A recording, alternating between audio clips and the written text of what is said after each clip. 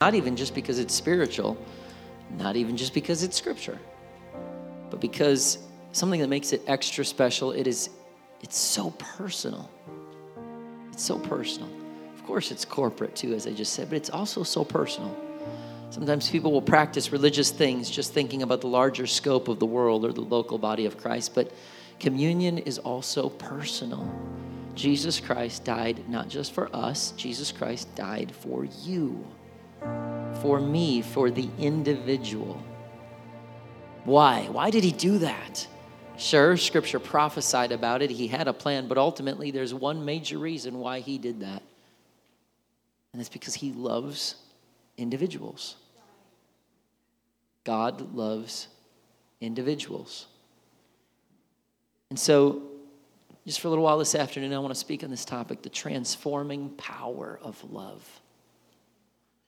There may be no one in Scripture who focuses more on love than the Apostle John. John wrote the book of John, 3 epistles that also bear his name, 1st, 2nd, and 3rd John, and the book of Revelation. Besides Luke and Paul, John wrote more of the New Testament than any other author. Most of what we learn of John is from his own writing. That's pretty nice, right? You can just write about yourself. That'd be nice and awkward at the same time, I guess. But we see his character and his personality shining through. We see his love for Christ in dealings with the early church. And finally, in Revelation, we see his vision for the future. The book of Revelation begins, and John tells readers about this amazing, but let's be honest, just a tad bit scary encounter with God. Revelation 1:12, when I turned to see who was speaking to me, he's kind of talking about this vision, this encounter with God. He says, I saw 7 golden lampstands. Standing in the middle of the lampstands was someone like the Son of Man. He was wearing a long robe with a gold sash across his chest. I always laugh because we don't think about these things when we're just flying through Scripture and bread reading. Like, imagine you're praying and you turn around and there is a man standing there. Okay? Some of you'd be reaching for a handgun or something, you know? I mean, like, you talk about, we just like, oh yes, these amazing encounters. Well, that's kind of like, whoa, well, yeah, he looked like the Son of Man. He's writing about it. And he was wearing this gold sash across his chest. His head and his hair were white like wool, as white as snow, and his eyes were like flames of fire. His feet were polished like brass and refined in a furnace. His voice thundered like mighty ocean waves. I've always said, I told you, see? I'm going to be bummed. I get to heaven and God's like, hey, Gary. You know, like, no. I imagine his voice thunders like mighty ocean waves. He held 7 stars in his right hand and a sharp 2-edged sword from his mouth. His face was like the sun in all of its brilliance. When I saw him, I fell at his feet as if I were dead, but he laid his right hand on me. And the first words, we're reading all about this magnificence, this amazing, this view of what's going on. And his first words are, don't be afraid. Don't be afraid. I'm the first and the last. Maybe some of you are in a situation right now. We're like hearing about signs, wonders, miracles, what God wants to do, your anointing, calling. But somebody just needs to hear these words. Don't be afraid. I was at the beginning. I'm at the end. I know everything in between. Just don't be scared. Because how many times do we live in fear over things that we don't have control of? And we're wondering what's going to happen? And how we're going to get there. And God just shows up. Don't be afraid. I'm the first and last. I'm the living one. I died, but look, I'm alive forever and ever. And I hold the keys of death and the grave. Write down what you've seen, both the things that are now happening and the things that will happen. This is the meaning of the mystery of the 7 stars you see in my right hand and the 7 gold lampstands. The 7 stars are the angels of the 7 churches, and the 7 lampstands are the 7 churches. So John, he tells us this incredible experience, and he falls like he's dead. And certainly there's some fear, there's some what's going on. And Jesus immediately says, do not fear. I'm the first and last. I have authority. I've already won. He makes it very clear. That's what the book of Revelation is about. He wins. And so John can ask what all he does is, okay, well, what does this have to do with me? Why are you talking to me right now? And Jesus immediately tells him, hey, here's what I want you to do. Write down the things that I'm telling you and I'm getting ready to tell you, and I want you to send them to the 7 churches. So the whole thing starts off with, I'm not just here to show off and have hair, wool like hair and the sash across my chest and eyes like fire. And he writes down all these things, but that at the end of the day, as powerful as God is, he still also longs to be approachable in your life. And he says, and here's what I want you to do. I want you to write down things, and I want you to send it to the churches. Why? Because Jesus was obsessed with speaking to his people. The beginning of time starts off him walking with Adam and Eve, showing up, conversing. We literally start in the book of Genesis, and he walked with Adam and Eve in the cool of the garden, in the cool of the day. You go all the way to the book of Revelation. We're about to read end time things, and it starts with Jesus shows up like the Son of Man, and he's powerful. He says, don't fear. Here's what I want you to do. I want to tell you something. I want you to write this to the churches. Why? Because nothing has ever changed. I long to be in relationship with humankind when I created them in the beginning. And here we are at the end, and I still want the same thing. I want churches to know that I am interested in them.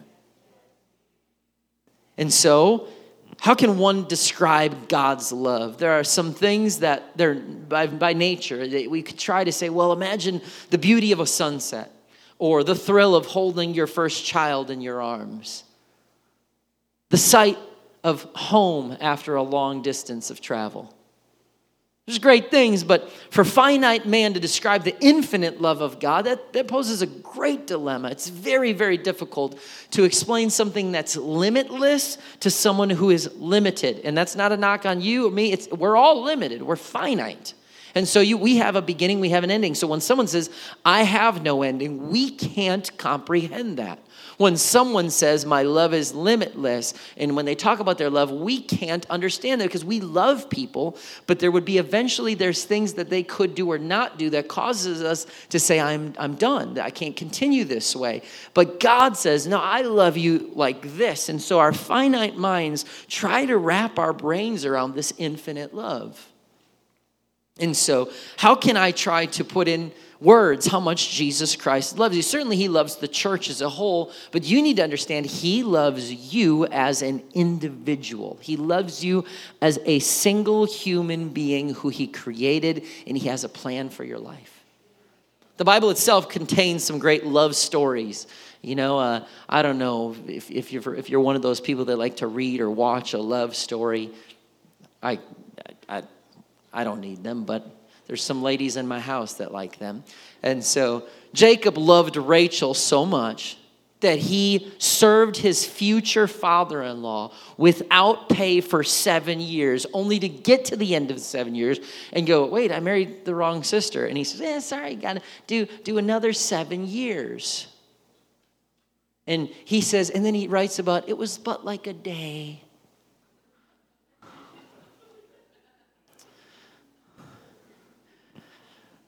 Man, my father-in-law, he runs a tough bargain. I don't know if I'd work for him for 14 days and have me say, it was just like a day working with Arthur.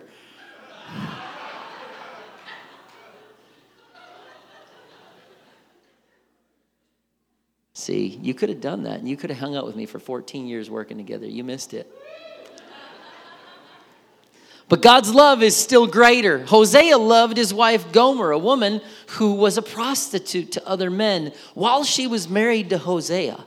And the story of his unconditional love for a harlot wife is a story given to represent the love of God for Israel and for sinful man. But God's love is still infinitely greater than that. The father of the prodigal, whose son had wasted his inheritance. He saw him returning home, dissipated, dirty, shameful, dressed in rags. But his dad runs to him, falls on his neck, kisses him, places a ring on his finger, dressed him in luxury robes, and declared a great feast. But even our Savior's story could only faintly illustrate the love that God has for us. God's love's still greater. The Bible is just this amazing book. It's filled with stories, and not just stories meant to just be like, oh, let me tell you a story and put you to bed at night. Or no, it's more than that. The Bible's jam-packed with stories, not just random facts, figures, and laws and rules, because stories are the way we learn. Humankind also has great love stories that they talk about and celebrate and put on Broadway and films, and Antony and Cleopatra and Romeo and Juliet. But none of these even begin to represent the love that God has for us. The ultimate illustration. Why is humanity so consumed with love and love stories and relationships? Because we're all looking for something. I don't care how. You can say, well, I'm a single, blessed God, now I'm fine. That's fine, but you're looking to be loved. It doesn't have to be romantic love, but there's something in us that we're all looking for someone to go, you know what? I'm not just trying to change you. I'm not just trying to make you into something that you're not. I'm looking for someone who looks at me and says, I love you for who you are. I love you the way that you are. Certainly we can grow together and get better together and strive for excellence. But at the end of the day, I want someone who loves me for who I am. And a lot of people, they will walk out of this church and other churches in America, and they will be looking for relationships, and they are willing to go against principles found in God's word, and they can somehow I can justify it in my brain, because at the end of the day, I want it so bad that I'm actually willing to purposely ignore principles to go find that love. But why is this? Because Scripture tells us God is love. God's not, he's a savior with love. He's a very loving person. We use those adjectives and we talk about things with one another. But God is not, that's not just a character of God. Love starts with God.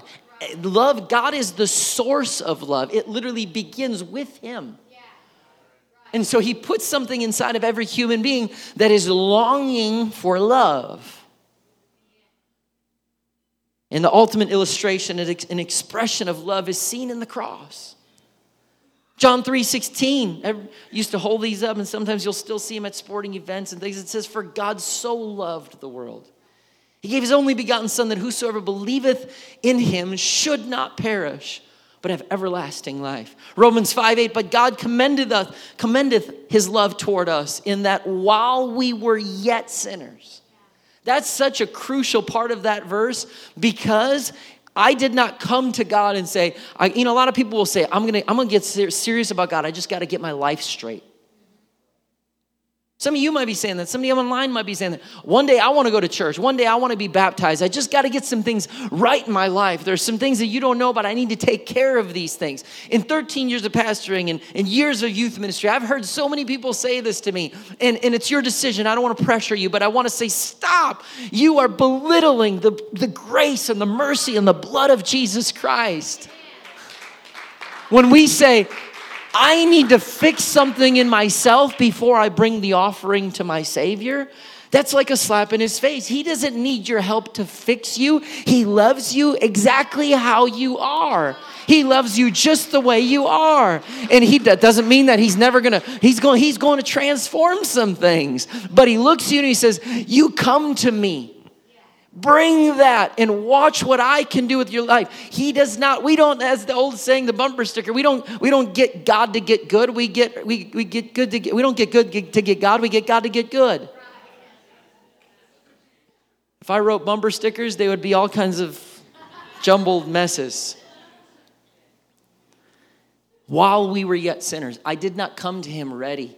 And he said, you know what? I've looked at your resume. I've checked your references. You're a pretty good guy. I think I'm going to go ahead and fill you with my Spirit. I think I'm going to start to use your life for my glory, because everything checks out. I think you'd possibly be a good representation of my kingdom. He goes up and he says, I'm going to call a tax collector. I'm going to call a guy who I know is going to betray me anyway. I'll call a fisherman. Society's going, you're calling who? Ain't nobody respect those people. Matter of fact, that guy, we hate Matthew. He's taking our money. Yeah. Just give me a minute with him. Once he feels my love, I think I can transform him. Because I love him. And it appears that the Apostle John had to experience the cross in order to understand love at its fullest. Both Scripture and history, they record John's influence on the early church. John was a man hidden in the background, kind of like Andrew. However, he had his turn at leadership, reaching as far as Asia Minor, and he outlived all the other apostles. John, the younger brother of James, he was known for his zeal. Like his brother, Scripture shows us that he was willing to call down fire at one point to the Samaritan. The Samaritan, do you want us to call down fire? He was ready to take out an entire group of people. Sometimes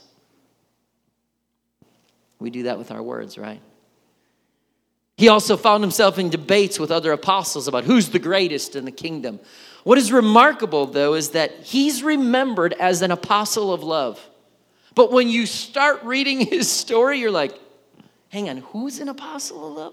Yes, this guy John. This guy who just tried to kill an entire group of people and called on fire to burn them up. This is the guy that's the apostle of love.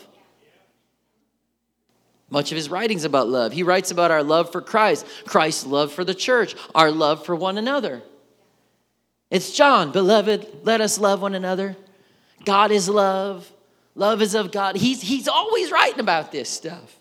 And so the theme of love seems to flow through his writing. However, the apostle of love is not how he started out. It's a quality and a characteristic he learned from the Savior, but it took Christ's 3-year ministry to get it down.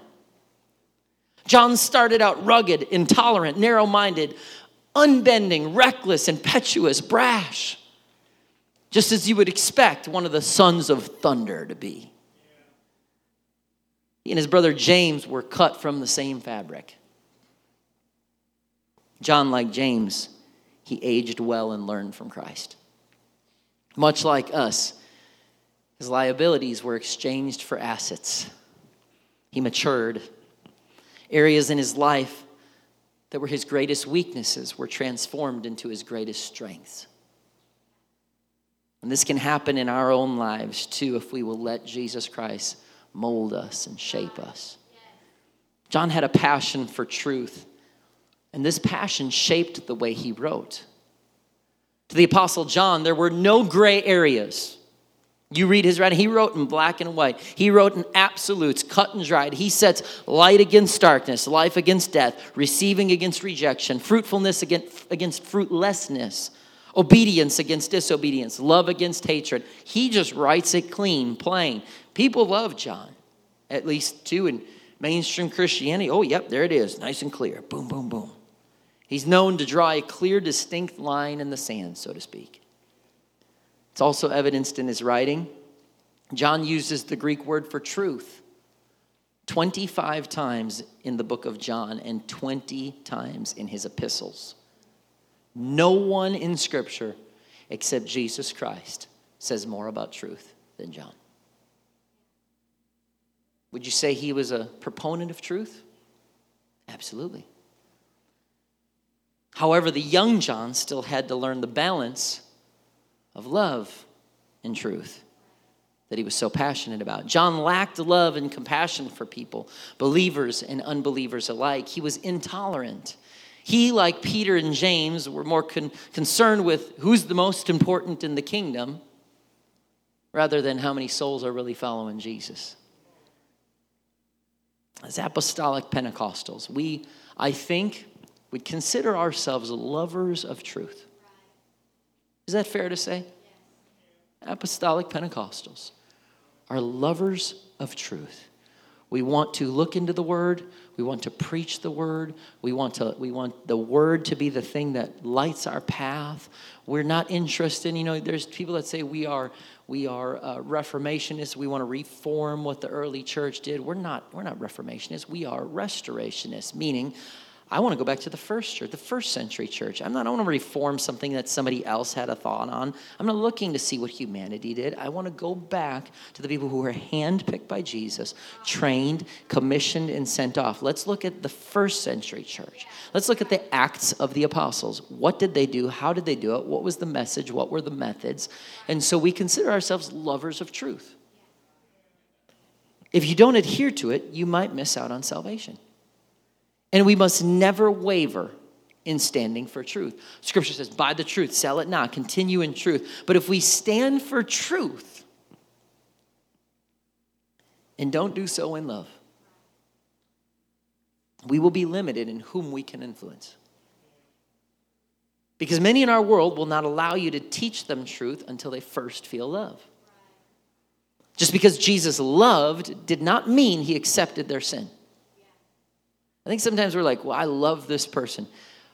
I can't love someone that lives like that. No, you're wrong. When you love someone, that does not mean that you accept all of their lifestyles and choices.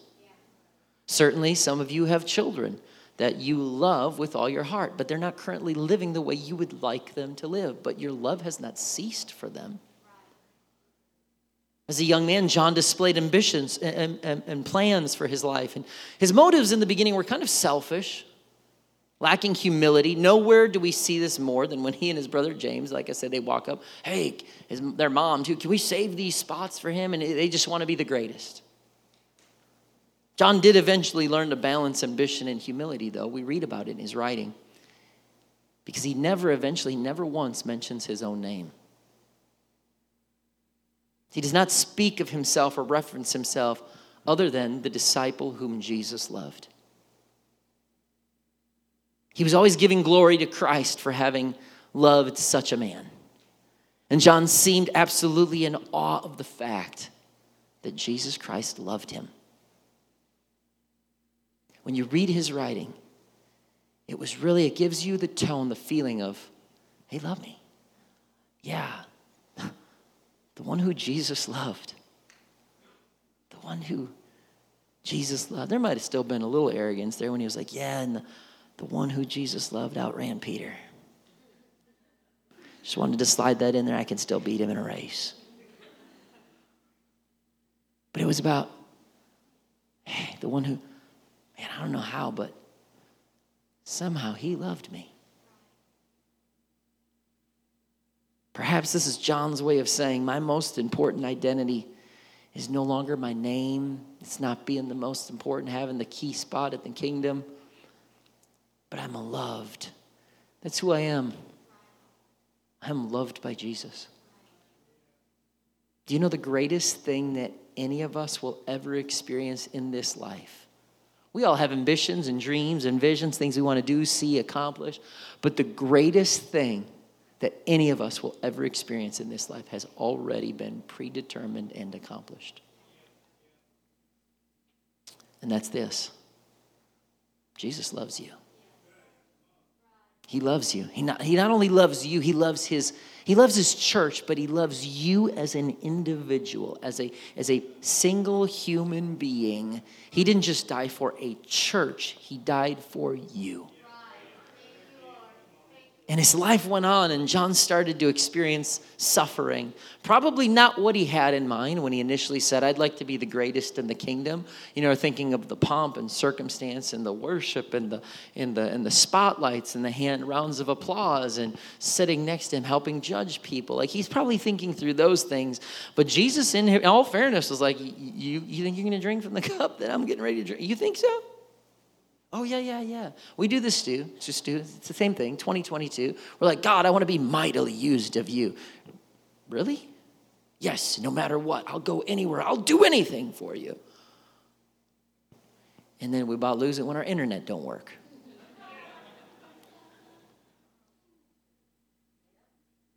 But part of God's transformation process will usually include seasons of suffering.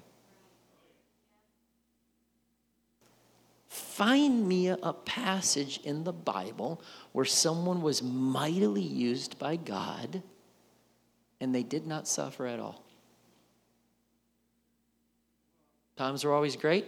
Things always went well. They had the nicest things, drove the nicest cars, never had health issues, never had anybody betray them. Always things were great. God answered all their prayers. Show me that scripture. Show me that story. Each apostle except John was martyred one by one. His own brother James was the first martyr. And even that, we just think through, well, he still survived. Imagine getting news or seeing it in person, your brother gets killed for the cause of Christ. These were John's companions, his friends. And with each loss, there was suffering on John's part as well. John was the last one left to die in his old age, imprisoned on the Isle of Patmos, cut off from those he loved. In many ways, in some ways, I would say, he endured the worst suffering of all. John learned to suffer for the glory of Christ willingly and without complaint. And we never see in any of his writing a note of complaint. I mean, imagine some of these things you're writing. Yes, I love God. Oh, the disciple whom Jesus loved. But then he let my brother die. And I was frustrated because, man, I'm out there rotting on an island by myself. You'd think you'd kind of slide those details in just so people knew, kind of like, well, just so you know, I went through it. We don't read that. He learned to look beyond earthly traits to heavenly glory. He looked to move beyond. Can I have the greatest place in the kingdom to, hey, I don't even need to tell you my name. Here's all you need to know. I am loved by Christ. One of the most powerful illustrations of John's transformation is probably at the foot of the cross. Because isn't that where transformation begins for all of us? At the foot of the cross. John's the only apostle who's recorded in the Bible as being present at the crucifixion. All the people that followed him, pray with me, watch with me. I'll never betray you. I'll be with you. And Peter denies him 3 times. Like, we only read about one person. It's John. It's recorded. You know, you think about what he probably saw. I mean, he very possibly he saw the nails driven into Jesus' hands. It's recorded that he saw the Savior's side pierced with a spear. And then there's a conversation between him and his Savior.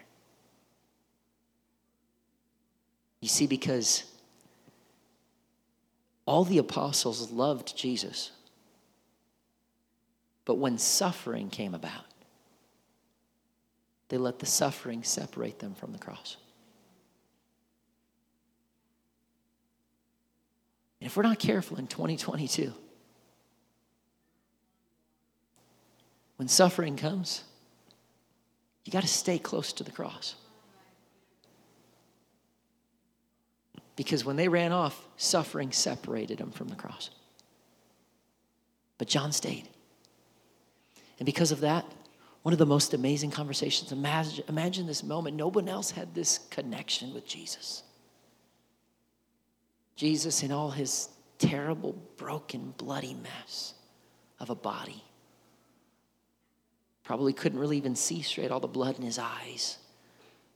But he tried to look down and say something to John.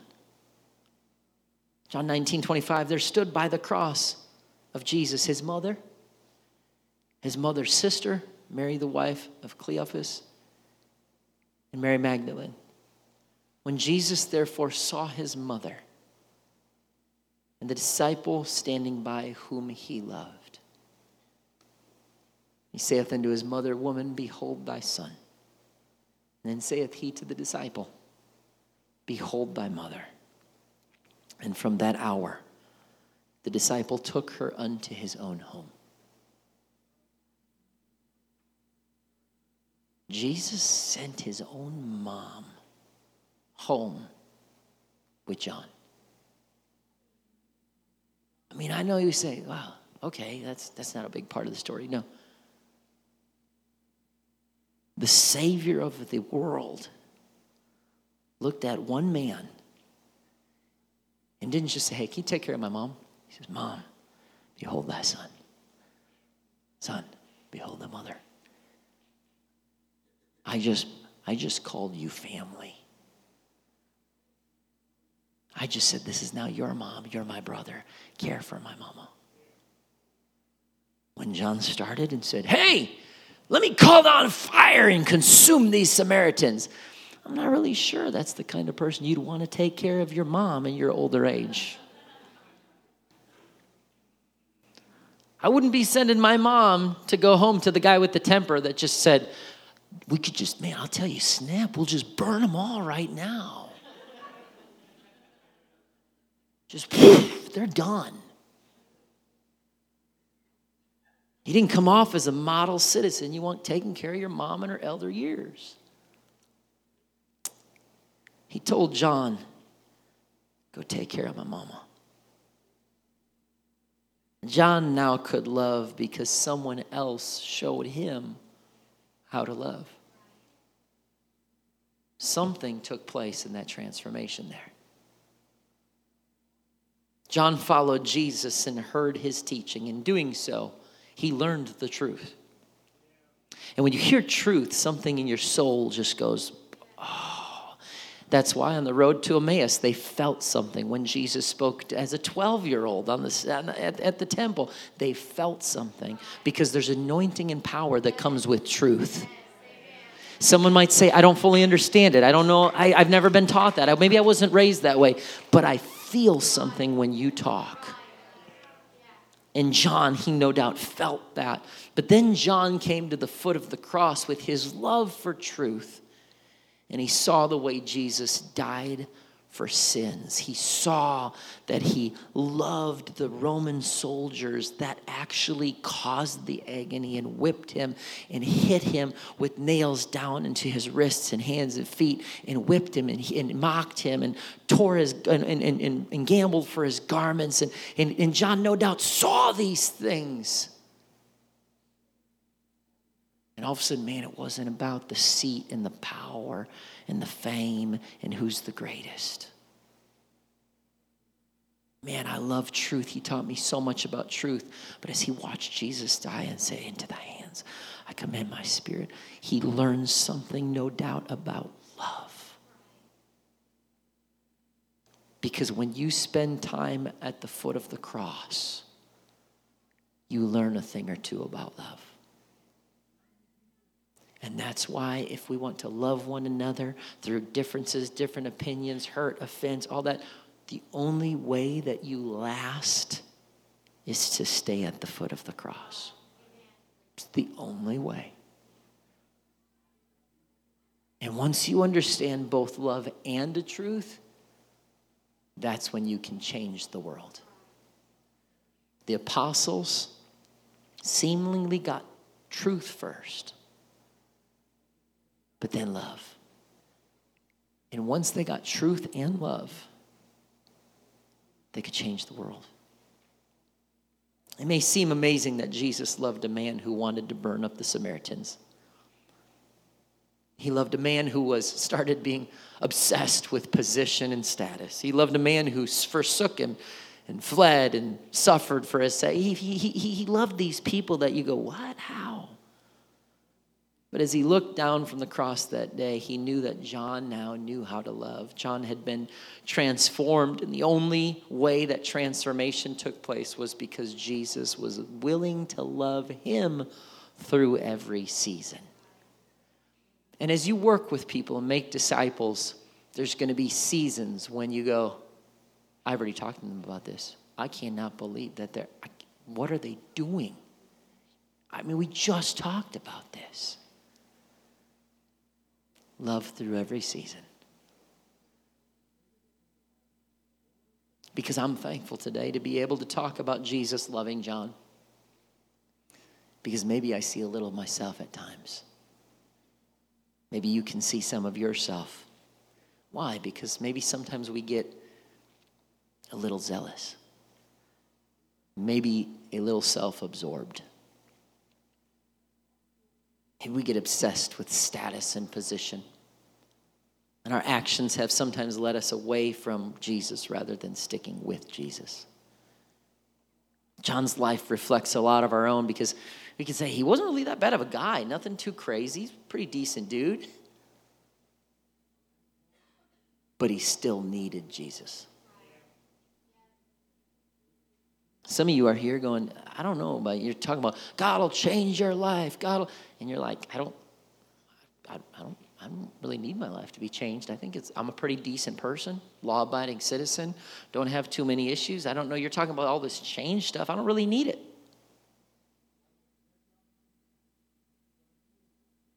you know what?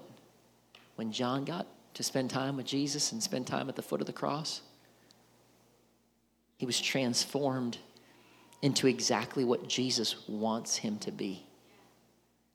And you might be a pretty decent person here today or watching online, but when you get to the foot of the cross and you let Jesus transform you, you go from just, hey, I'm a law-abiding citizen, good person, I got a good family, I'm a pretty healthy person, I'm not really doing anything wrong, to all of a sudden I'm going to walk in the plan of my Savior. I'm going to be everything that he has called me to be. And so even a decent person, not just, oh, that person's a terrible person, all the things they did. It's not just, Jesus didn't just die for that person. He died for the person that had the career, was a good person, law-abiding citizen that thought that they were fine. But when you get to the foot of the cross, you can be everything that he calls you to be. And when I read that, it gives me hope because I'm not yet all that Christ has called me to be. I hope I'm mightily used by God when I come in this pulpit. Hopefully, he's using me to pray with people, miracles, teach Bible studies, prayer. And I hope that's cool. But I hope I'm also standing here going, I have not yet attained everything that God has for me. I still catch myself letting him down at times. But John's life encourages me because in loving John, Jesus transformed him into a different man. And in loving us, he transforms us too. I remember earlier I said how many times John wrote the book truth, or the word truth in his book. It's something like, 25, 45 times total, something like that. But it's equally worth noting that the word love is found more than 80 times in his writing. 80. It's almost twice as much as truth. Does not mean that John no longer cared for truth or that he was somehow no longer standing on truth. It simply means this, and this is powerful. Love became the anchor of the truth he was so passionate about. Love became the anchor of the truth he was so passionate about. To the very end, he was trying to defend truth and intolerant of lies. This son of thunder was still thundering against deception and errant theology and sin. The most powerful advocate of love was a man who never compromised on truth. The most powerful advocate of love was a man who never compromised on truth. In this day and age where it seems like, and I'm almost done, the overarching message is one of love all, accept everyone. And there's something in you going, how do I navigate this world that I'm now living? Because I'm not accepting everyone. This is not right. I don't like what they're trying to teach my child or trying to put on Disney movies. And I don't like what they're trying to put on YouTube. And I don't like what they're trying to put on billboards. And I don't like what some of the conversations teachers are having. And I don't like some of these things. And so I don't want to accept it. I'm uncomfortable with some of the areas in which I'm living in this world. The church can sometimes veer into the opposite direction because I don't want to be like the world. And so we embrace truth, but we get afraid to teach love or preach love. Because if they're saying accept everyone, love everyone, I'm going to veer this way because I don't want to be like that because some of those things are sinful. So I'm going to just cling to truth and we forget the love part. But do not feel like you have to choose one or the other. Don't get caught in this, well, are you going to love everyone or are you going to just preach truth? I am going to do both. Love is going to be my anchor of truth that I'm so passionate about. My goal in this day, in these last days, is love God, just like what he said. The whole law, boil it down to this. I am going to love God, love others, and stand for truth.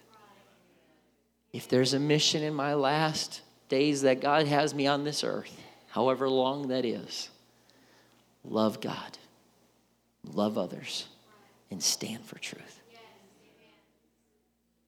And in the meantime, let God's love continue to transform you, because the prophet Jeremiah recorded these words to Israel.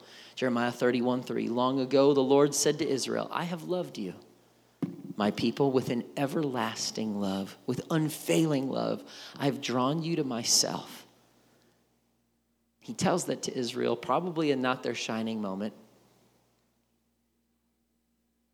And I think sometimes we think that, I'm doing really well. I've been praying. I prayed yesterday. I prayed today. I prayed. I'm doing well. God, I'm feeling good. God loves me. But for the person who's here going, I haven't been doing too well lately. And I've slipped. I made poor choices. I even thought about not coming today. I'm not, I know better. I'm not saying I just. And maybe even you get to the place where you're like, I question if he still loves me. I mean, how could he? I let him down. I've let him down a lot lately. I'm here to tell you he does. He does. There's a reason why you have a preacher preach an entire message on this and reach to someone like you. Someone who is questioning, yeah, but how? Your finite brain is trying to wrap your mind around infinite love. Good luck. Because I can't tell you how he does. I just know he does. He didn't just say he does, but everything that he's done and the words that he's given us, in the actions and taking on flesh and dying on that cross, everything that we remembered and celebrated today points to the fact he looks at you and he loves you so much. But he loves you as an individual, but his love is there to draw you to a place of transformation. That doesn't mean he doesn't love you where you are. He loves you where you are. But he also has a plan for your life. God didn't die on the cross just to accept you for who you are. He died on the cross. His death was not only because he loved you individually, but also he wanted to transform you into what he created you to be. And the place where true transformation can take place is at the foot of the cross. And so if you're here, doesn't matter. This is one of those messages, it pertains to everybody. Oh yeah, I've been mightily used of God. I've just come out of my time of prayer and fast and read the word. I've been doing well. You still need his love and you need Jesus. The person that says, man, I didn't think about coming today. I don't know if he can still love me. I messed up. Some of it I did on purpose. I know better. You need Jesus. And when you come to the foot of the cross and you say, God, I want to love you with all my heart. I want to love other people. And I want to stand for truth. Those are the people that he can say, we're going to change the world. Why? Because when you stay at the foot of the cross and you're determined to love him and love others, to stand for truth, he can say, let me transform you because I love you where you are, but I love you enough to not leave you there. Watch the transformation that I can do with you and through you and in you if you'll just stay at the foot of the cross. I invite you today to stand to your feet and to just find a place to pray today. I mean, I think if anything, we took communion, we have a lot to be thankful for. But maybe there's a little conviction too about God going, hey, it's time for some transformation. I don't want to just leave you there. I love you where you're at. But I'm not just loving you to leave you there. I can use your life and I can do great and miraculous and mighty things. Jesus, help us today. God, help us. Lord, to understand, to even just have a glimpse into the love that you have for us in Calvary, what you did for us, what you're capable of still doing in and through us, Jesus. God, you are so powerful and amazing. And in all of that power and might and wonder, you are still interested in us as individuals. Thank you for your love, God. Thank you for who you are. Thank you for loving us, for dying for us. Thank you for Calvary. Thank you for that cross.